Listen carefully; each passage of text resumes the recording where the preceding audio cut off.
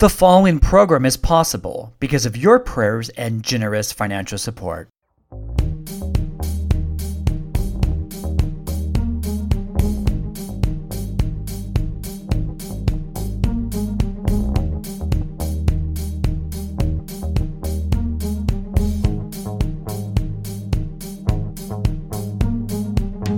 Jesus said, "Go into all the earth and preach the good news." Jesus saves, Jesus loves, and Jesus is coming back.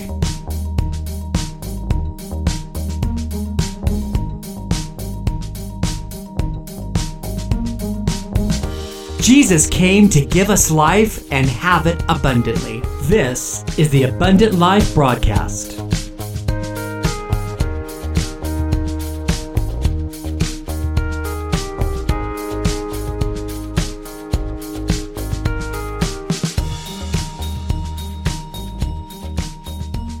Can we break the generational curses on our lives? What does God's word actually say about generational curses post-Jesus? Welcome to the Abundant Life Broadcast. I'm your host, yours truly, Daniel J. Pitts. In today's message, we are diving deep into the Word of God regarding a misunderstood and controversial subject of generational curses. Do generational curses actually even exist today? Or are they just really bad choices we make in our lives? So before we discuss what the Bible says about these, let's define what these are. A generational curse is believed to be passed down from one generation to another due to rebellion against God. If your family line is marked by divorce, incest, poverty, anger, or other ungodly patterns, the world would say, and unfortunately some Christians would say, you're likely under a generational curse. The Bible says that these curses are tied to choices. Let's pray. Lord, today we pray this word resonates with those that need to hear this. For so many years, your people have been told that they or their family members have been afflicted with the sins of their ancestors or generations before them. We know that the power of and the blood of Jesus Christ breaks every chain and addiction over people's lives. I pray that your people will know they are more than conquerors through you, and that today's message will speak to those that need to hear this in Jesus' mighty name. Amen. If you have your Bibles handy, please turn with me to the book of Deuteronomy 30:19. So 30:19 says, "This day I will call the heavens and the earth as witnesses against you, that I have set before you life and death, blessings and curses. Now choose life so that you and your children may live." We clearly see here in the text, either choose life and blessing or death and curses. People make choices and choices make people. Let me say that again. People make choices and choices make people. Our families have the greatest influence on our development, including the development of our patterns of sin. Some people even assert that family of generational curses are passed down along with generational lines. This belief comes from the Old Testament passage where they say that God punishes the children and their children for the sins of their fathers to the third and fourth generation found in Exodus. So let's read Exodus 34:7.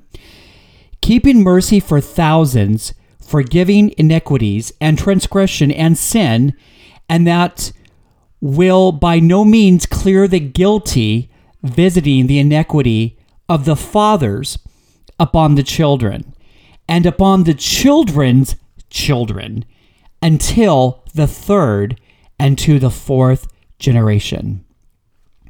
Whether or not families inherit spiritual curses, and I do not believe that a follower of Christ can inherit a spiritual curse, if there were such a generational or family curse, it would be most likely upon a non-believer, in my opinion. However, we do know that everyone sins, but just as culture, ethnicity, and gender steer our patterns of sin in a particular direction, so do our families.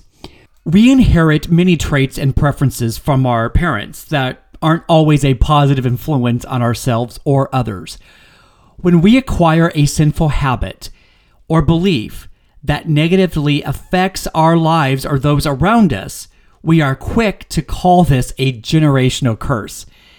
It is the negative side of behavior passed down through the generations, but it is possible to break this cycle of suffering. And we can do that through the blood of Jesus Christ. Based on text taken out of context and used as pretext, it has become increasingly common for Christians to suppose that they are victims of generational curses. As such, they suppose they have inherited demons ranging from anger to alcoholism, from laziness to lust. But with closer examination, however, this demonstrates this notion to be seriously flawed. See, Scripture clearly communicates that choices, not curses, are passed on through generation. Let's look at Exodus 20.5. The Bible says that children are punished for the sins of their fathers to the third and fourth generation. The children of alcoholic fathers frequently suffer neglect and abuse as a direct consequence of their father's sinful behavior. And let's not just pick on fathers. Obviously, there's alcoholic moms as well, right? So children would also suffer neglect and abuse from the direct consequence of their mother's sinful behavior. But moreover, the descendants of those who, hate God are likely to follow in the footsteps of their forefathers as well. So, an atheist family, a family of mom and dad don't love God. They don't believe in God. They are not Christ followers in any way. They have never reared up their children, right, to love the Lord, never taken them to church, don't believe in it. That can also be passed on. We see that so many times, right, being passed on from family member to family member, and on the line down it goes. Scripture explicitly tells us that the son will not share the guilt of the father, nor will the father share the guilt of the son. Ezekiel 18:20 tells us, indeed, when ancient Israel quoted the proverb, the fathers eat sour grapes and the children's teeth are set on the edge, God responded in no uncertain terms. And God said, as surely as I live, declares the sovereign Lord, you will no longer quote this proverb in Israel. The soul who sins is the one who will die. So right here, this is outlined and framed this Bible study and this discussion perfectly. We just read it. God himself is rebuking them and saying, don't use this proverb anymore. As surely as I live, declares the sovereign Lord, you will no longer quote this proverb in Israel. The soul who sins is the one who will die. So we see here, it is not a generational curse. God is saying to each their own, basically. The soul or the person, right? Take out the word soul, put the word person, who sins is the one who will die. Finally, while the notion of generational curses is foreign to Scripture, there is a sense in which the curse of sin has been passed on from generation to generation. Through the first Adam, all have sinned and fall short of the glory of God. That's Romans 3:23. But through Jesus Christ, atonement is offered to all, says Paul. Just as the result of one trespass was condemnation for all men, so also the result of one act of righteousness was justification that brings life for all men. Romans 5:18. Through no act of our own we are condemned. Likewise, through no act of our own, we are saved. Romans 5:12 through 21. Are we setting ourselves up and our family up for spiritual failure? Are we cursing ourselves or our generations beyond us with our tongues? Are we speaking negative curses over ourselves or others? We know the tongue can bless or it can curse. God created the earth just by his spoken word. We can either edify and lift each other up or speak death over ourselves and other people. Ephesians 4:29 tells us, "Let no corrupting talk come out of your mouths, but only such as is good for building up as fits the occasion, that it may give grace to those who hear." In James 1:26 we see, "If anyone thinks he is religious and does not bridle his tongue, but deceives his heart, this person's religion is worthless." We see scripture after scripture where God's word warns us against using our tongue or spoken word for bad or negative over ourselves or others. Because many believe they are recipients of a generational curse, they will act out accordingly. My parents, my grandparents, and great-grandparents all ended their marriages in divorce. So God has placed a generational curse over my marriage and my children's marriages. They're also marked because of the sins of my ancestors. No, this is not correct. We need to stop this wrong and misunderstood teaching. We just read in God's word that people make choices and choices make people. We choose life and blessing or death and curses. Everything is always our choice. We have free will. We have free will to serve and worship God. No one makes us worship God. We do it because we love him. It's our free will. The devil has lied to many people about generational curses. And unfortunately, many have been deceived, including God-fearing Christians. John 8:36 tells us, "So if the Son sets you free, you will be free indeed." There is freedom from bondage, and any chain that holds you back, you can find freedom in the name of Jesus Christ. We will conclude today's message in just a moment.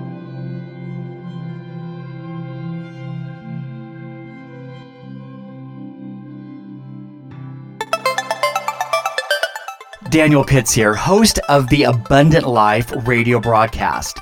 We trust you are enjoying today's message. We are excited to share some great news with you. We are officially set up with Patreon. Please consider giving to this ministry and becoming a ministry partner with Daniel J. Pitts Ministries and help us get the word out that Jesus saves and Jesus is coming back. Your financial support allows us to print ministry materials and helps keep our radio podcast ministry on the air. The Abundant Life broadcast is heard over various online platforms, including some local radio stations. Your contributions are a blessing to this ministry. Thank you for your prayers and generous financial support. God bless you.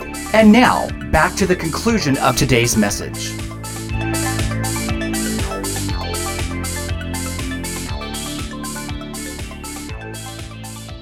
Welcome back to the Abundant Life broadcast. Today we have been discussing generational curses.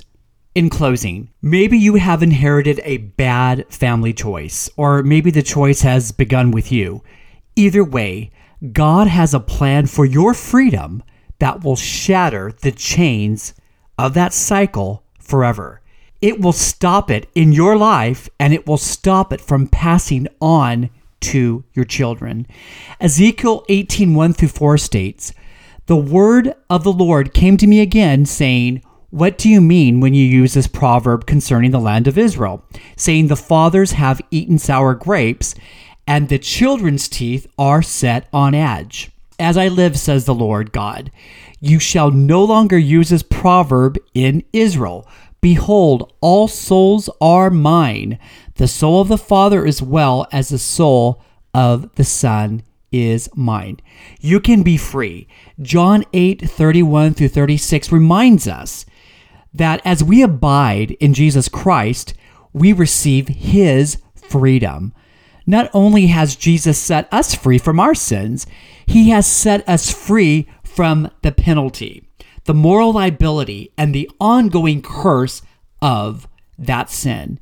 Jesus Christ is the anointed one. That means he is the burden-removing, yoke-destroying power of God in our lives.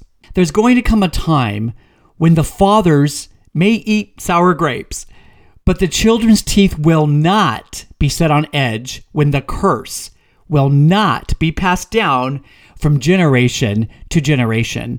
It doesn't have to be like father, like son. Through the shed blood of Jesus Christ, we have a new and better covenant with God the Father.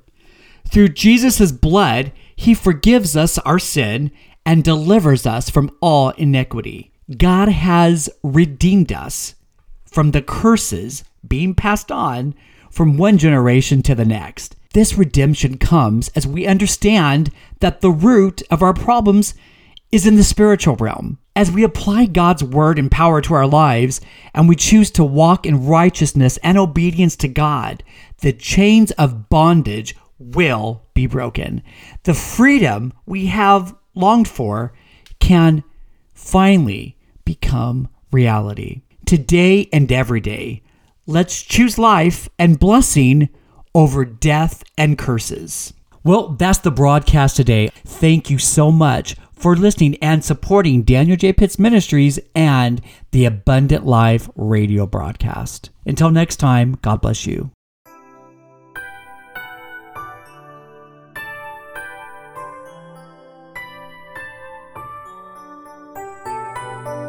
We never want to end a program without giving you an opportunity to make Jesus the Lord of your soul. He loves you so very much. His love is more than you and I can even comprehend. It doesn't matter what you have done or where you have been. He just loves. Whether you're gay or straight, if you're bi or trans or other, call upon the Lord today to make him your King and Savior. Please just repeat this very simple prayer after me.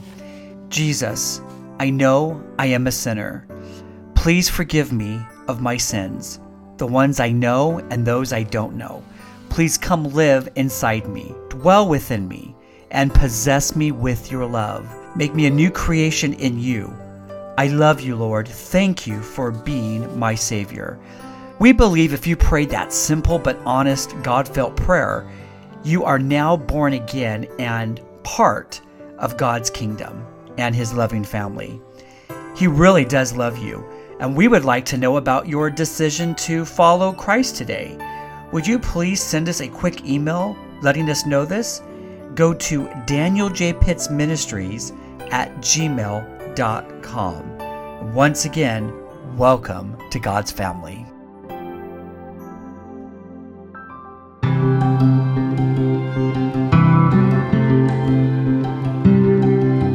We would love to connect with you by email danieljpittsministries@gmail.com, order ministry materials, or just engage with us. We love hearing from our partners. Make sure to like and follow us on our various social media platforms. On Facebook at DJP Ministries. Listen to us on iTunes, radio.com, Podbean, YouTube, and a radio station in your local market area. Together, we can live the abundant life in Christ.